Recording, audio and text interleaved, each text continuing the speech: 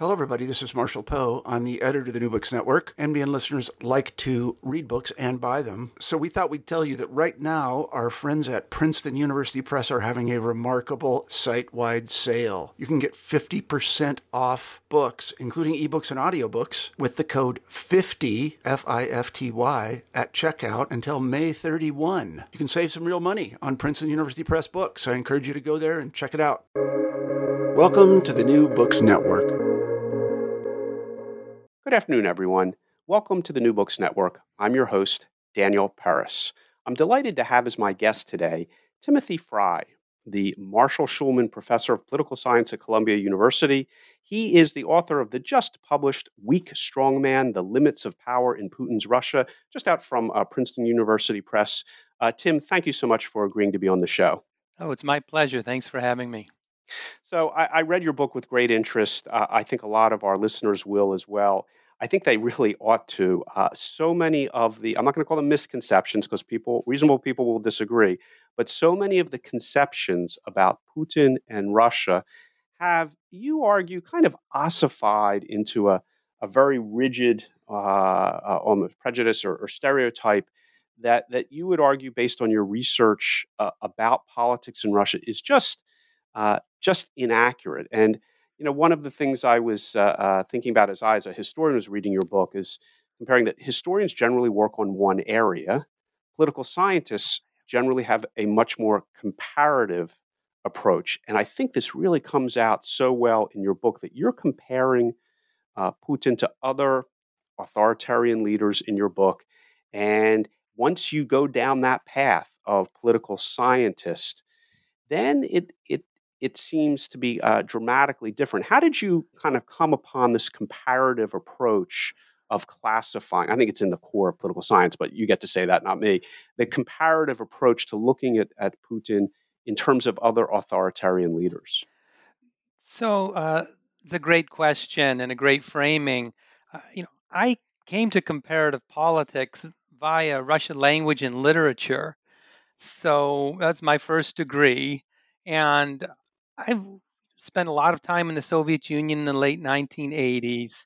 So my route to looking at Russia via a comparative lens was long in the making. I think for many people in comparative uh, politics, the first thing they do when they look at a country is start trying to compare. Is this country like this country? How does it differ from that country? And there's a danger there in not having a really firm grasp of the material in the country that you're focusing on. So I was fortunate to be able to devote, my undergraduate research and much of my graduate research on a single case. Um, and the Soviet Union being arguably a lot more unique than Russia, which, as I argue in the book, is a lot more like some other autocracies. Um, I just wanted to give people a different frame for thinking about Russia than the two most common frames that are used. One is to think about Russia as driven by its unique history and culture. And obviously, there's a lot to that approach. Another approach tries to reduce Russian politics to Putin's personality and career path. And I think those views are really dominant in popular discourse about Russia. But in political science, they are, I think, minority views. And the much more common view is to think about Russia in relation to other authoritarian regimes. So part of the agenda in this book is bringing this different way of thinking about Russia to a broader audience. And you refer to it, I think, nicely. You introduce the problem and say, listen, there's a disconnect here.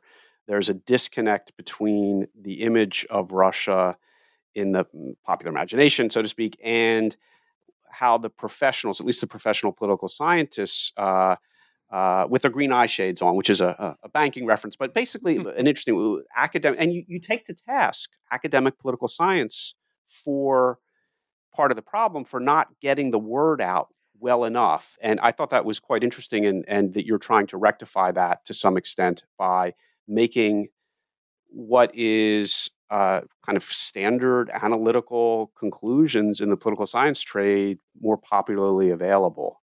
Yeah, and I'm guilty as charged. I mean, the first three books that I wrote were really for an academic audience. There's nothing wrong with that. There's a place for that kind of research. That's how we make our bones.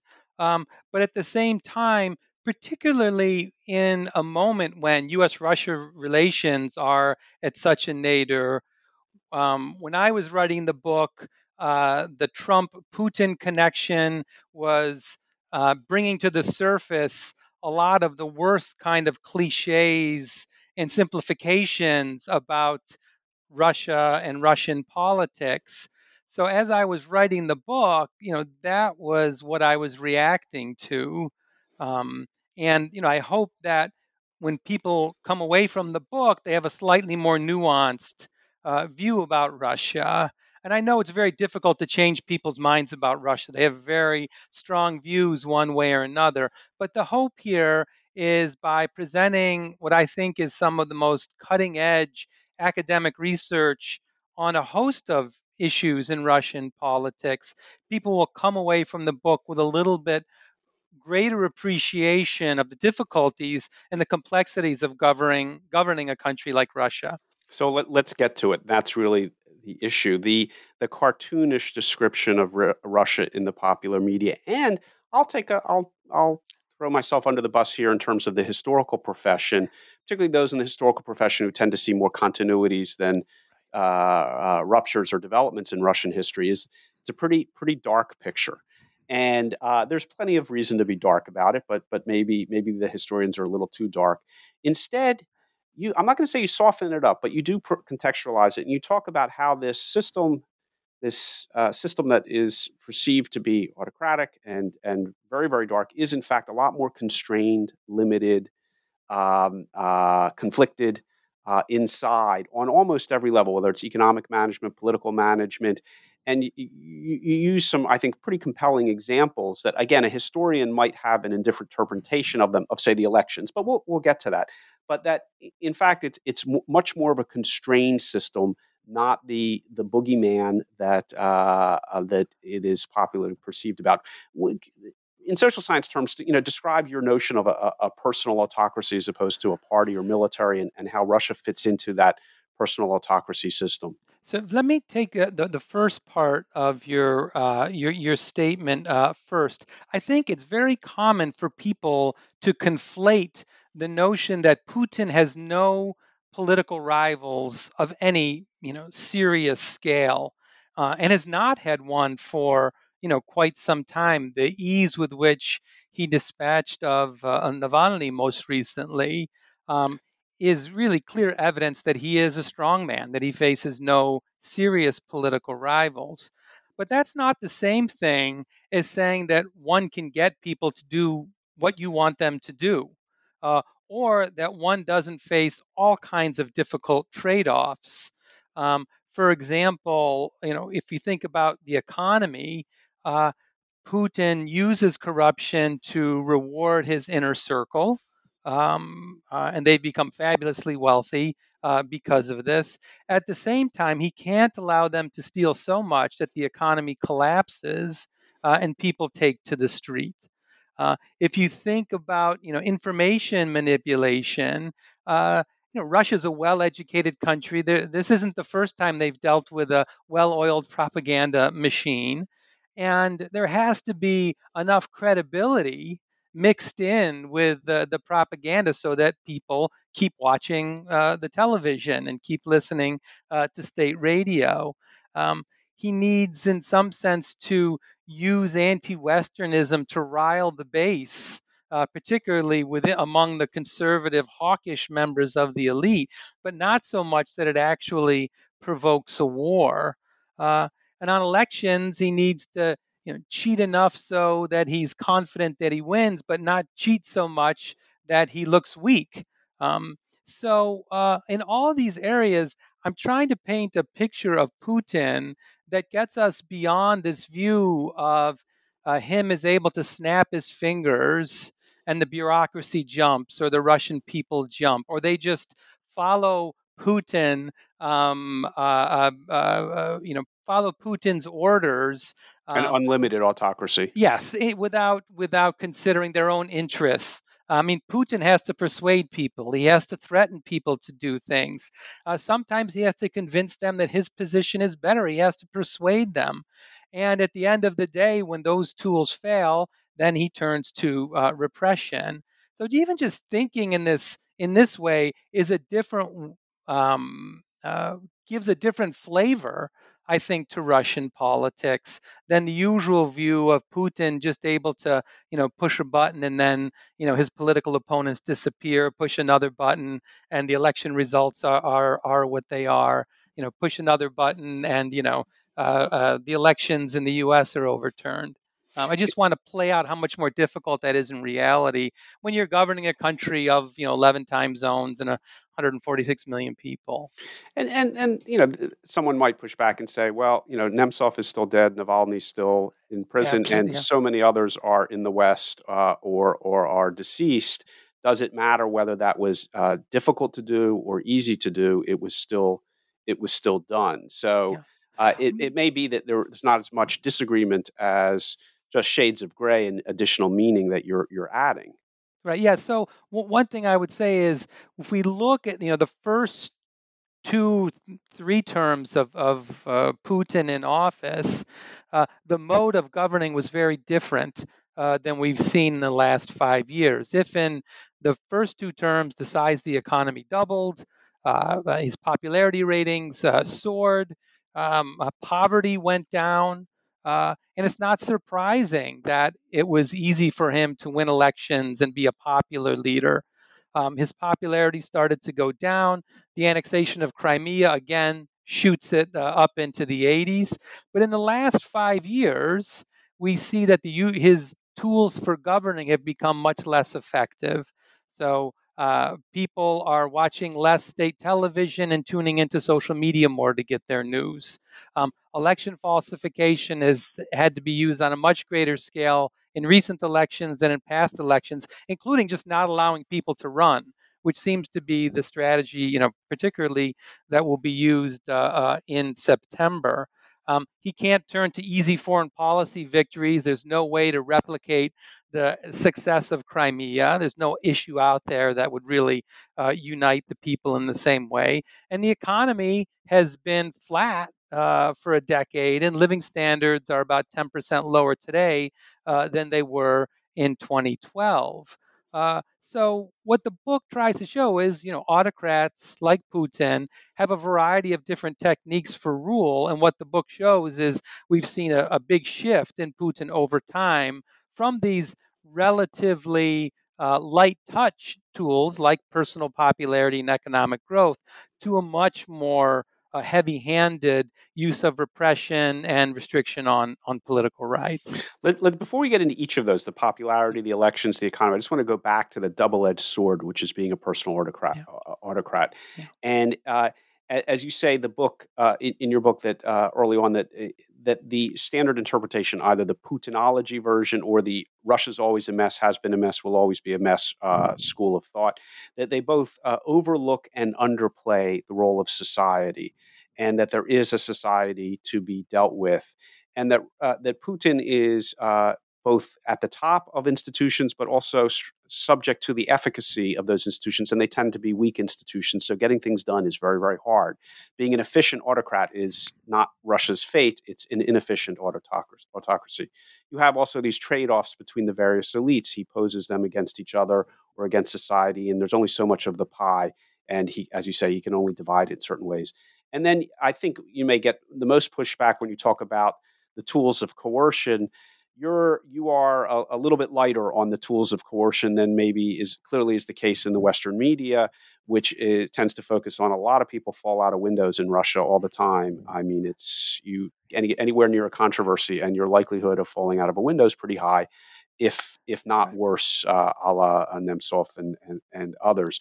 But the end up picture in each of these cases is this gray area. Let's start with the first one, and you mentioned it already.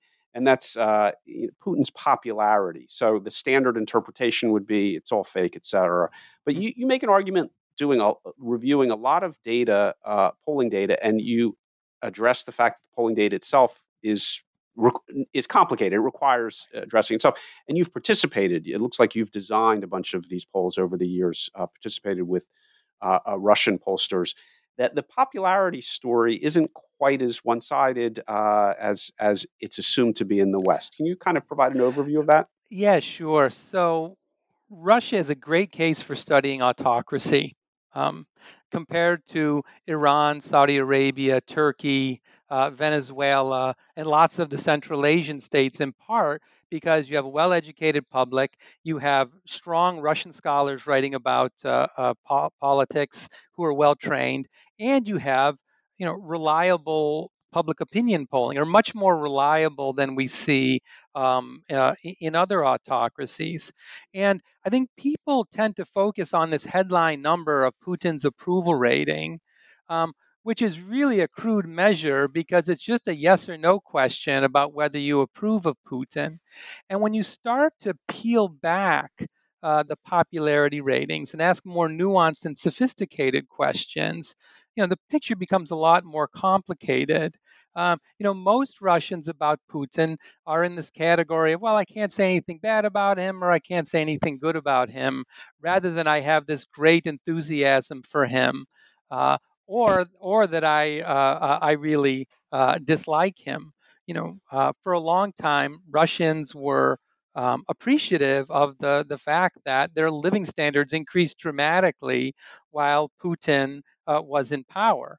You know, a lot of this had to do with reasons beyond Putin's control, like the massive increase in oil prices. But And that's the the way. rebound from the 90s, that is, anyone who's going to come in after the 90s is going to Exactly. look somewhat better than Exactly. periods. Yeah. I mean, I often say, let's flip the record low prices, oil prices of the 1990s, with the record high oil prices of the 2000s. And let's see, let's play that out and think about how Russian history might look quite different on a factor that's largely beyond the control of the Kremlin. Um, Another interesting uh, bit of data is that while Putin's approval ratings are still in the mid 60s, Levada Center has also asked a question repeatedly that asks Russians to name 5 politicians that they trust. Uh, and Putin's in 2017, about 60% of Russians named Putin as one of the 5 politicians they said that they could trust. Today, that number is about 1 in 3. So there's clearly something going on that people's trust in Putin has gone down. And even if you look at questions related to whether or not Putin should run for office again in 2024. Um, as many Russians oppose this move as support it. So, this notion that there is this deep well of popularity for Putin, or that there is some culturally ingrained feature that likes the stability, the strong hand that Putin supposedly brings to Russia, it doesn't really hold up when we look at the data a little bit more carefully. And so it's a mix again, that there is data that you feel you can work with, and it's not 100% everyone wants to have nothing to do with him or 100% support him. It is a Yeah, reasonable gray. Yeah, and one interesting thing is the Kremlin itself does a ton of polling. Hmm. They are by far the largest purchaser of polling data from a variety of different companies, and I think that does tell you something about their concern about the possibility of Russians taking to the streets. What efforts do they take to get valid polling data, though? Well, I've seen some of the data that they use, and uh, it's gotten better over time. For a long time, it was not very good. I'm sure they're using the same techniques that we used in 2015 and 2016 to try to figure out whether or not respondents were lying when they asked the Putin approval question. So they've gotten better over time, but just the scale of public opinion research that they do. Every few weeks they're doing samples of 1,000 people in each of the regions in Russia, and that's a really big operation. So a lot of this leads up to the question of elections, which I think to the Western eye is really unschooled Western eye is puzzling. Why would an autocrat bother with elections and then get so agitated? Currently, for those of you who may not be Russian specialists, in preparation for elections, Russia is locking pretty much everyone up that they can in preparation for an election, and it's a fascinating tale. Why do they care so much about elections when they have the option of just locking everyone up? And it is, despite the notion of an autocracy, you make the argument that there is a degree of perceived legitimacy associated with them, quote, winning the election, but they can't win it by so much that it's delegitimizes it. So again, they're tacking and this narrow path to try to maximize legitimacy, but using a tool, elections, which isn't usually associated with autocracy. It's a fascinating chapter. Yeah, there's a lot of research done on elections under autocracies, why they hold them, what are the effects. And one school of thought is that autocrats like elections in part because it divides the opposition. It forces them to compete amongst themselves rather than creating a unified bloc. It also allows autocrats to co-opt some members of the opposition. So we have the Communist Party of the Russian Federation, the Liberal Democratic Party, and Just Russia. They're happy to be these nominal opposition parties in parliament, even though they have very little power. And almost all of their funding comes from the Russian state. So their opportunity for even trying to be a legitimate, viable opposition is quite limited. And as we look, one of the interesting things over time is how the playing field for elections in Russia have become so much more tilted, so that if in the 2000, 2004, 2008, one could plausibly argue that the Kremlin was able to win a more or less honest majority, even with a lot of the fiddling around that went on in those elections. Uh, um, by 2018, we see much higher rates of electoral manipulation. And I think in this current round of parliamentary elections this spring, the Kremlin's not even pretending anymore. There's not going to be any uh, independent opposition in the upcoming elections in September. Ceased worrying about the legitimacy factor, or Yeah. attributed less to the legitimacy factor than they have in the past, Yes. because I think they would prefer to be popular enough so that they could be confident that they would get 40, 50, 60% of the votes without having to falsify, without having to repress people and to keep them off the ballot. That's a much more persuasive story to tell. Whereas if we look at a case like Belarus last summer, where it was just implausible that Lukashenko could have won 82% of the votes.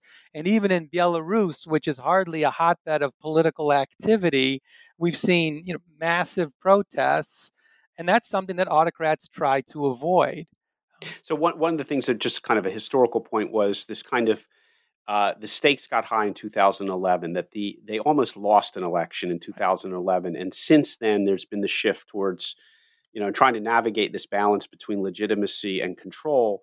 Since 2011, it's been moving steadily in the direction of control because they can't risk actually losing the election, which they came very close to doing in 2011. Do you want to kind of summarize that? Yeah, that's absolutely right. 2011, we see these massive protests against voter fraud, against corruption, and against Putin that really shook Moscow. And they, continued for 6 months until Putin was reelected president in 2012 and then inaugurated in May 2012. And what we've seen is in each subsequent election, the barriers to running for office have increased. The limits on campaigning have increased. The ability of opposition candidates to find space to hold rallies has narrowed. And even in 2018, when there were municipal elections in Moscow. I'm sorry, summer of 2019, when there were municipal elections in Moscow for a body that has very little power. The Moscow city government went out of its way uh, to ensure that the pro-government party would have enough seats to have a majority. Um, and what we've seen since that time is um, only increasing barriers. For example, many people are worried about multiple day voting, which makes it very difficult for independent organizations to monitor how the votes are counted and how they're protected. But really, the big issue in the fall elections is just the uprooting of Navalny's organization and other independent opposition figures and preventing them from running for office. Well, we're taping this in late June, so we'll have an opportunity. This interview will be available for many, many months, and generally they have a long tail. So you have an opportunity to put out your forecast if you want. You don't have to, and we'll be able to listen. But the stakes. It just seems that again there has been this trajectory over the past 10 Right. years away from meaningful elections, and that does highlight the weak part of the strongman thesis. Right. That they still want the legitimacy of elections, but they just can't tolerate them Right. being And even remotely open. And the problem for these personalist autocrats, as opposed to military led autocracies or party led autocracies, is that there's no soft landing pad. So, military regimes, the generals can go back to the barracks. One party regimes, the leader can go back to the party. But what we see in these personalist autocracies, like we see in Russia, where a single individual is really responsible for policy decisions and high level personnel decisions, is that when they lose office, they tend to lose. The people around them tend to lose big, and they tend to end up in exile, in jail, or dead. Yeah. So the stakes for a transfer of power in Russia are really, really high. And that's one of the reasons why we see the Kremlin willing to go to such extremes in order to stay in power. This raises an issue which you do not in your book. It's separate, but these types of autocracies tend to be sclerotic after a certain point because they can't afford to retire literally, and that just leads to worse and worse decision making across the board, not just about politics but economic development, and the end becomes much more dramatic, if not violent, as a consequence of that. And people who ask me, familiar with my background, about the so-called threat from Russia in one way or another. So mostly Russia's a threat to itself at this point, my opinion. But and that seems to be characteristic of these regimes where they can't effectively transfer power to another generation. Yeah, I mean, in one of the paradoxes of personalist autocracies is that the way you become a personalist autocrat is by usurping authority from other institutions like high courts, the parliament, political parties, regional governments. Um, but these are all good things when you want to try to step down, because these are the organizations that can protect you from your successor. But having become a personalist autocrat, you've weakened them so much that they can't really protect you. And so there have been cases where autocrats have tried to, for example, create parliamentary systems before they step down as a way to, protect themselves or to make them senators for life.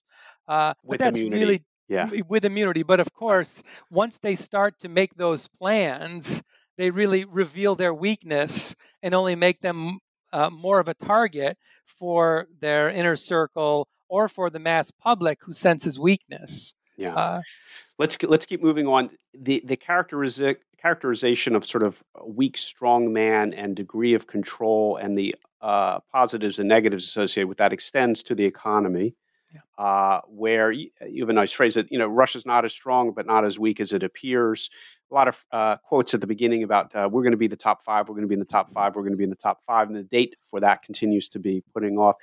There were two stages of development, and it's basically pre-Crimea and post-Crimea, where the trajectory for Russia from 2000 to 2013 was very positive, coming off the lows of the 90s, and then it's just been sideways or downward for the last 7 years. And there's just not, it is an imperfectly controlled economy, to say the least.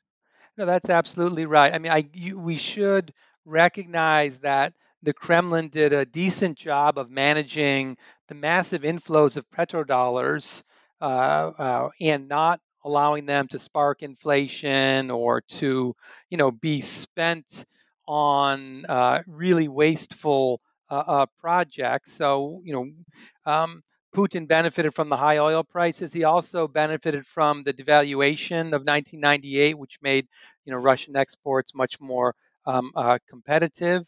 Uh, but since really 2011, when you start to see the slowdown, um, Russia really is unable to generate the kinds of internal dynamic economic growth that is really critical in a 21st century, particularly for a country like Russia, which has a large internal market, which is located relatively close to the wealth of Europe, which would be a natural trading partner. Um, and it's a relatively urban society. It's relatively wealthy compared to some of the other personalist autocracies nearby. Uh, but they've, but because of the political system that they have, the unconstrained autocrat and his minions or cronies, whatever we want to call them, uh, uh, they're able to intervene and to violate people's property rights in ways that encourage capital flight uh, and human flight. So we see a lot of great talent, human talent leaving Russia, going to Silicon Valley or working as technical analysts on Wall Street. The level of uh, capital flight from Russia is, just really well documented. And Putin has tried hard to bring capital back to Russia and to make it difficult to export capital without tremendous success. What was the name of So, the campus, the oh, Stanford, MIT, Skolkova, yeah, Skolkovo? Yeah, that's an epic fail, if I'm not mistaken. That did yeah, not that pan out. was really a Medvedev project Hmm. that was an attempt to marry Russia's strong, high, upper level academic institutions with its, tech sector, which, has some really talented people and and had some decent companies at the time. But, the ability to translate those gains, those two assets into real economic gains was frustrated in large part by weak property rights and the state taking over an increasing role in the tech sector. I mean, you have two Russia is one of the few countries where the largest internet company, the largest search engine is not Google but Yandex, and the largest social media page is not Facebook but Kontaktia. And those companies have both really suffered from state predation. These are real homegrown success stories that were really taken over by the state ultimately. I think for a lot of people who've gone through, PPE at Oxford or political economy in the United States, the term and definition of political economy in Russia is quite unique. In modern political economy, with the oligarchs, the Siloviki, and corporate raiding, a different definition of the term than we're used to in the West. But fascinating material in your chapter. And then let's turn, before we wrap it up, to a couple of the also high profile elements of this weak autocracy, which don't appear particularly weak. Repression, and you use an old Russian anecdote about beat with sticks and then go to beat with carrots. So they're carrots and sticks, but they're just beaten with both. And that seems to be, very Dostoevskian approach. So they're suffering and then followed by more suffering and maybe a little bit of redemption at the end, but it doesn't make up for the 600 pages of suffering. The one part of the repression machine, which I think a lot of our listeners will be fascinated by. They do see the headlines about Navalny, and some of them know about Nemtsov, but the degree to which the legal system is employed, the legalism of the autocracy has always fascinated me as a historian. And it's, again, a little bit like the elections. Why go through all the bother? If you even consider Navalny's fate, the amount of court time, paperwork involved in putting the guy in jail, which could have been done in 5 minutes, it spent just reams of paper and hundreds of hours of court time to having the I's dotted and the T's crossed. And that seems to be part of a trait of Russian legalism and deployed for repressive purposes. Do you want to describe that a little bit? This is called autocratic legalism, and it's Lee Kuan Yew of Singapore was one of the first real practitioners of this, where political opponents were not put in jail because of their political views, but because they had tax problems, or they violated some bank fire agreements, the fire codes, code in their building. Yeah, it happens all the time. Exactly, and we see this in Hungary, Turkey, as well, and it's really become a common feature of modern autocracy. But I think Russia has really, if not perfected it, used it most extensively. I mean, if we think about Navalny's case, he's not in jail because of his political activity, right? He's in jail because he violated parole. He violated parole because he was poisoned, and then sought medical help in Germany and failed to meet with his parole officer. So this is the basis on which he is serving his 2.5 years, which will almost certainly be a lot longer than 2.5 years if he survives. If he survives. And the it's when you hear Putin talk, he often puts heavy weight. Everything was done in accordance with the law, right? And these are laws that most people would not recognize, and they're arbitrarily enforced. And even a lot of the corporate raiding is done through legal or quasi-legal means, through taking over firms by uh, bringing debt cases in regions of Russia that have friendly courts for the plaintiff.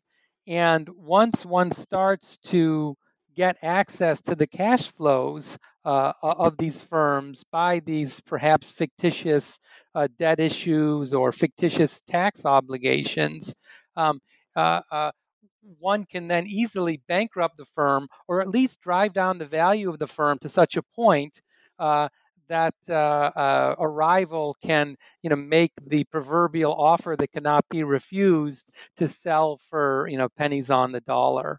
But they all come with lawyers. They all come with documents to ensure that the transfers are recognized by Russian courts, and they really do go through the effort to make sure all the legal I's are dotted and T's are crossed. So if that's a fuller understanding of kind of repression in Russia, you also take on the media element. The assumption is the Russian media is not doesn't provide accurate representations of what's going on in Russia or abroad. And have a lot of material which shows that both either in the West, in terms of hacking in the West, or in Russia itself, that it's tough to game the media system 100% of the time. It's whack-a-mole. And the Russians, as an educated, highly literate society and technologically oriented society, are pretty much able to get around Channel 1. It wasn't too hard to get around Channel 1 50 years ago. It's not that hard to get around the proverbial Channel 1 right now. Yeah, I mean, Russians display what political scientists call rational ignorance, in that it's often just not worth the time and energy to become an informed citizen about many political issues of the day, in part because your ability to influence those decisions is so limited. So when you're trying to figure out how you're going to spend that marginal half hour or hour, are you going to, go on the internet and try to read the New York Times or Medusa or some of the other kind of more credible sources about Russian politics, or you're just going to sit back and do the easy thing and flip on channel one.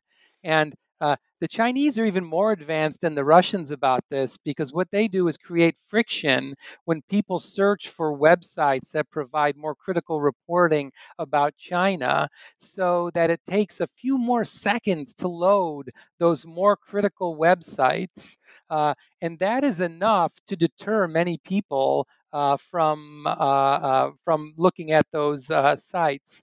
And I'm sure Russia is aware of this technique as well. So the key point is there are issues where it's easy to fool people, foreign policy issues. It's hard for average citizens to figure out what's going on in the outside world. On other issues, though, like the economy, it's very difficult for the Russian government to avoid responsibility for the poor economic performance. Russians blame the government for the bad economic performance, despite the heavy propaganda to the contrary. And the same thing on the foreign policy front, though you said it's harder to tell.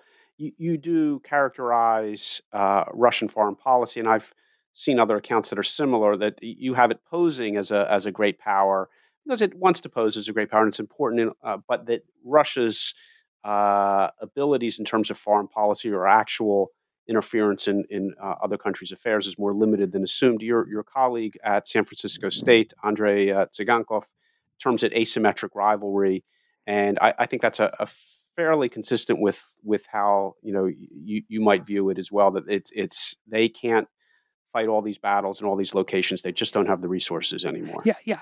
I was trying to thread the needle in that chapter by pointing out that Yeltsin would be ecstatic with the current military hardware of Russia, given what he inherited and the difficulty of building up a modern army. So in that sense, what has happened in the last 20 years in Russia is pretty impressive. At the same time, Brezhnev would be in a panic to have lost the belt of East European allies, to have lost the Third World allies, to be see NATO countries being expanding closer to Russia's borders. And one area I argue that Russia has a comparative advantage in the so-called kind of weapons of the weak in foreign policy, the use of cyber, the use of spying and subversion and poisoning political opponents, the use of kind of military, kind of unofficial military, as we see in the Donbass and eastern Ukraine, and these can be effective, and we need to worry about them. But we also need to recognize that Russia, is far from the military giant of the Soviet Union. That said, there still are the only other great nuclear superpower. So I think people in the military, in the popular media, we tend to get two visions of Russia, either as a state that's collapsing and its economy is the size of Texas, and we don't need to worry about it at all, to these kind of hyper, kind of inflated sense of what Russia is and what it's able to do. So I tried to thread the needle on that chapter. Well, I think you did a fine job in that. So net with the change in administration in the United States and sort of all this light being cast on Russia and what you found to be wanting in American academic treatments, you say this is an important time to reassess for Americans, for Westerners, how they view Russia. Time as we wrap this up, how do you want to sum that up so the listeners can then turn to the book and get all the details? So, I mean, Russia is neither kind of as weak nor as strong as it's commonly made out to be, and that you can appreciate as a historian because that's a theme that's gone back, through the communist period and through the czarist period as well.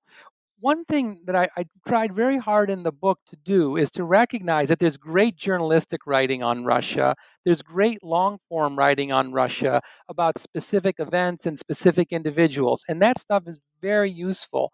What this book does is something very different in that it tries to translate academic research for a general audience. So I encourage people to read the book in part because you'll learn a lot of new facts. You'll learn about a lot of really interesting and clever studies about Russia that will give you a slightly more complicated picture.